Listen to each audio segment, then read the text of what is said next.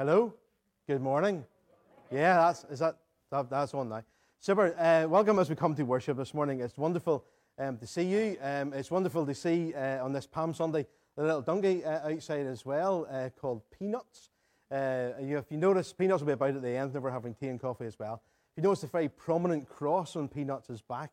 Some of them don't show so well, but in particular, Peanuts is showing. So that's a wonderful addition today. If you're visiting with us, we bid you a warm welcome, and indeed to the wider Leary family, we bid you a warm welcome here in this place. We begin today with some verses of Scripture from Psalm 93. They say, "The Lord reigns, He is robed in majesty. The Lord is robed in majesty and is armed with strength. The world is firmly established, it cannot be moved. Your throne was established long ago. You're from all eternity, and the seas have lifted up, O Lord. The seas have lifted up their voice. The seas have lifted up their pounding waves. Mightier than the thunder of the great waters, mightier than the breakers of the sea. The Lord on high is mighty." Let's pray as we begin.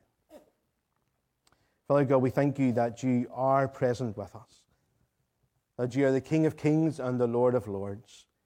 And so in this Palm Sunday, as we hail you as our King, help us as we set aside this time, whether it's in person or gathered together online. Set aside this time to worship you, Lord. Open our hearts and our minds to receive more of you, that we might leave transformed and renewed and refreshed by your Holy Spirit. In your name we pray. Amen. Amen. And when he had said this, he went on ahead, going up to Jerusalem. When he drew near to Bethphage and Bethany, at the mount that is called Olivet, he sent two of the disciples, saying, "Go into the village opposite, where on entering you will find a colt tied, on which no one has ever yet sat. Untie it and bring it here. If anyone asks you, 'Why are you untying it?' you shall say this, 'The Lord has need of it.'" So those who were sent went away and found it as he had told them. And as they were untying the colt, its owners said to them, "Why are you untying the colt?" And they said, "The Lord has need of it." And they brought it to Jesus, and throwing their garments on the colt, they set Jesus upon it. And as he rode along, they spread their garments on the road. As he was now drawing near, at the descent of the Mount of Olives, the whole multitude of the disciples began to rejoice and praise God with a loud voice for all the mighty works that they had seen, saying, "Blessed is the King who comes in the name of the Lord. Peace in heaven and glory in the highest." And some of the Pharisees in the multitude said to him, "Teacher, rebuke your disciples." He answered, "I tell you, if these were silent, the very stones would cry out." And when he drew near and saw the city, he wept over it, saying, "Would that even today you knew the things that make for peace. But now they are hid from your eyes. For the days shall come upon you when your enemies shall cast up a bank about you and surround you and hem you in on every side and dash you to the ground, you and your children within you, and they will not leave one stone upon another in you, because you did not know the time of your visitation." We continue our series of stories of Easter as we reflect and think on those characters in the run-up to the Easter. Those, as we said before, if you tell a story to somebody, there's always a character in it, isn't there? Normally there's a character in your story. There's an individual in your story. It evolves around someone. An Easter story is no different. We often focus on Jesus, but there are lots of other characters in the story, and so that's what we've been doing the last couple of weeks and doing it again today. We've looked at Mary, how she pondered at Jesus' birth, wept at his death, and ultimately rejoiced at his resurrection.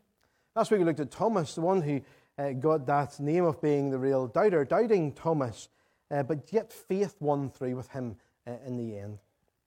So today we look at the crowds. It's a common scene in Palm Sunday. The crowds, the ones who have gathered to welcome Jesus into Jerusalem. Now, the crowds evoke different things in different people. Some people get very nervous in a crowd, anxious in a crowd. For others, they thrive in a crowd. That's where they get fed from. They're people, and that's where they get energized from. Whenever people are confronted with a crowd, some will relish the limelight, others will cower in fear that there are too many people in front of them. And that can simply be walking along a towpath and there are a large group of teenagers coming towards you, and so the crowd puts you off walking any further. But yet we know that there are other people who would relish standing in front of a bunch of people. And inwardly, I am actually an introvert.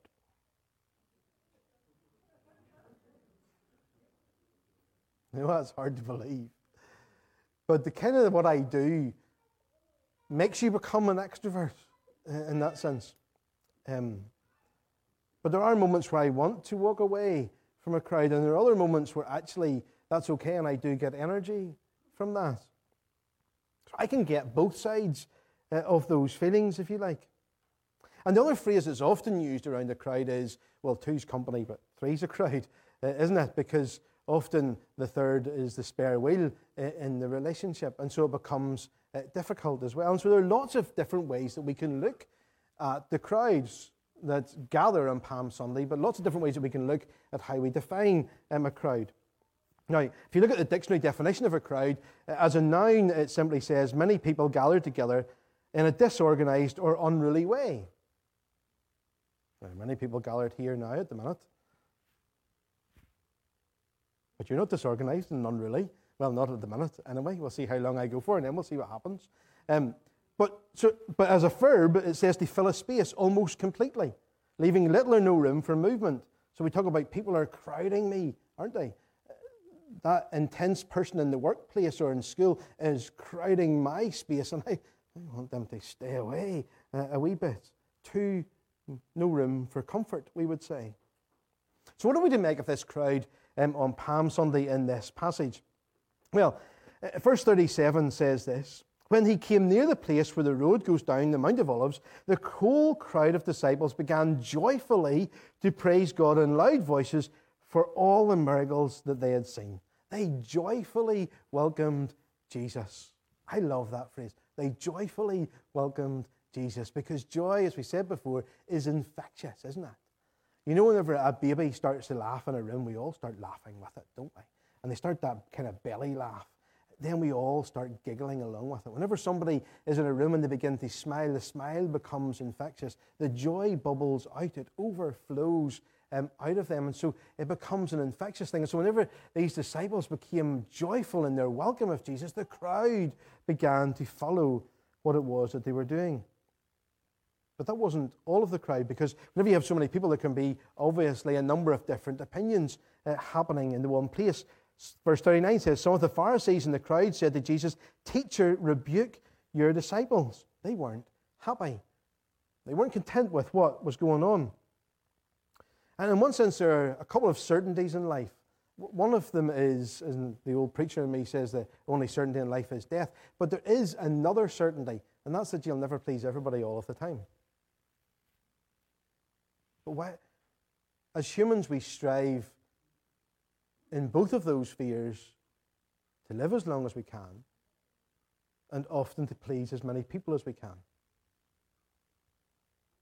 And that often can become a place of contention in our own lives, a place of strife, a place of anxiety within ourselves. But not Jesus. Jesus already knew that the crowd was going to be fickle. He knew what was going to happen because he had planned ahead. Verse 28 says, after Jesus had said this, he went on ahead up to Jerusalem. And as he approached Bethany at the hill called the Mount of Olives, he sent two of his disciples, saying to him, "Go to the village." And we know, paraphrasing, we know whenever he said, well, go and get a donkey, untie it and bring it to me. And immediately the disciples are going, well, what if the man thinks I'm stealing it? Just tell him I have sent you. He will know what it's about. Jesus has already prepared the way. And that is such an important truth for us today.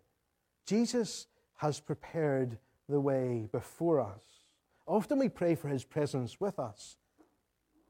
But we can also stand in the truth that he is preparing the way in front of us.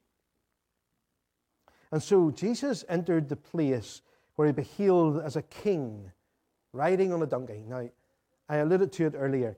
The long-awaited Messiah, the one who the Jewish nation had been waiting for centuries, was to come, and everybody had imagined, assumed in their own heads that he was going to overthrow the Roman Empire.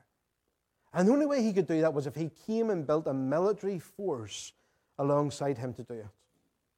So whenever their Messiah, the King of Kings, was coming into Jerusalem, as they sang, "Blessed is the King who comes in the name of the Lord," they weren't expecting him to come riding on a wee donkey.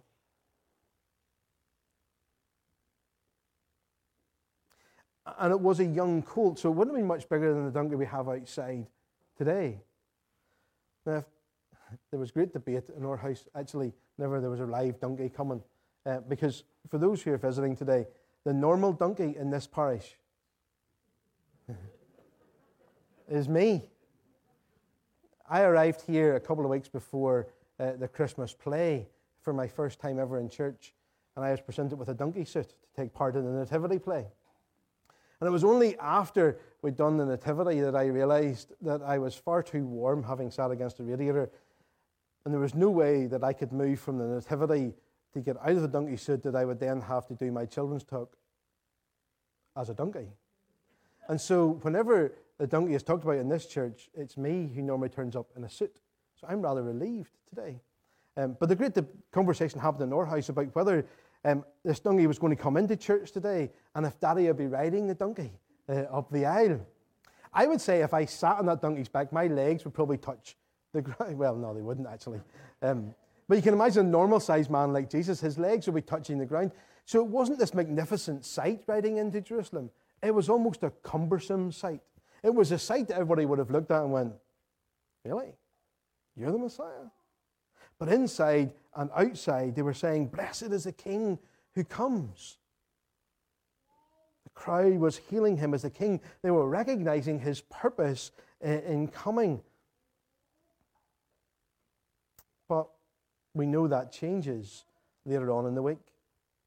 Because the thing about the crowd is that the thing about any crowd is its opinion can be swayed. And so the question is, are you easily led, or do you stand firm on your principles? I'm not sure if you can see it totally clearly on the screens, but that's an image that's been going around for a very long time. During World War II, with the whole crowd is making their salute to Adolf Hitler, and there's one man who's got a ring around him, standing with his arms folded, not doing it. And often as Christians, that's what we're called to be, isn't it? We're called to be the distinctive one in the crowd who is not simply going because it's the way everybody else is going, but to stand and make a stand for our principle. The Easter story tells us that the crowd is singing Jesus, and all of his praise on the Sunday was crying, "Crucify him," by the Friday. And often the difference between deciding whether you will follow the crowd or not is made in a decision in your own heart, hours, days, months, weeks ahead of time. Often the decision is made in the quietness of your heart, not in the noise of the moment. So whenever the moment comes, you know where it is that you stand. You know what it is that you believe. See, Romans chapter 8 and verse 10 says this. "This is the covenant that I will make with the house of Israel. After that time, declares the Lord, I will put my laws in their minds, and I will write them on their hearts. I will be their God, and they will be my people." In the quietness of our hearts is about writing God's law, God's word on our hearts and our lives, so that we know what it is that we believe. So whenever the moment comes, the crowd doesn't sway us and change our opinion in the wrong way. But a powerful verse in this passage that Roy read today is in verse 41. As he approached us, Jesus, as he approached Jerusalem and saw the city, he wept over it. He wept over it. Here we see the simple compassion of Jesus. Knowing the fickleness that the crowd was about to have with him and for him, knowing the death that he would ultimately die, he wept for the city. He wept for the people around him. His concern, his compassion, his love stands out in his joyous occasion. As I prepared for this, I had this sort of image in my head, if you like, of this cumbersome Jesus sitting on a small donkey, the crowd cheering and smiling and laughing joyously, but yet Jesus' eyes filled with tears and the redness around him, knowing that he'd been weeping with compassion for the people who were hailing him as king. And that's part of the simplicity of the gospel. Behind me stands that lovely cross. You can't miss it whenever you walk through these doors. The cross is that symbol of death, horrific death. But yet it's a thing of beauty because it brings new life. It brings compassion, love, and grace into our situation. It means that we know that Jesus already goes before us because death could not contain him. He is alive and well. And so the question for us today as we think about the crowds on Palm Sunday is this: how are you influenced by the crowd today? That's ironic that I asked that question, having said that you shouldn't be influenced by a crowd today. So let me put it another way. How will you respond to Jesus in the quietness of your heart today? What line in the sand is he forming in your character today that means that you will know the reaction that you have to take at a later date? Be open. Be honest. Be strong. For today the Lord wants to write his law, his word upon your heart so that you might have a joyful welcome for him. Let's pray. Father God, we thank you that you not only are with us, but that you go before us. Thank you that in this moment you have compassion and love for us. So help us not to miss that, Lord. Help us to see you afresh and anew today, and to understand what you have done for us, and to receive you as King, truly receive you as King in our hearts. In your name we pray. Amen. As we conclude, we hear some words from Ephesians chapter 3. May the God who is able to do immeasurably more than all we ask, seek, or would even dare to imagine, may the God who is able to do immeasurably more in our lives this day and forevermore. So may the blessing of God Almighty, Father, Son, and Holy Spirit rest upon each one of us today and forever. Amen. Amen.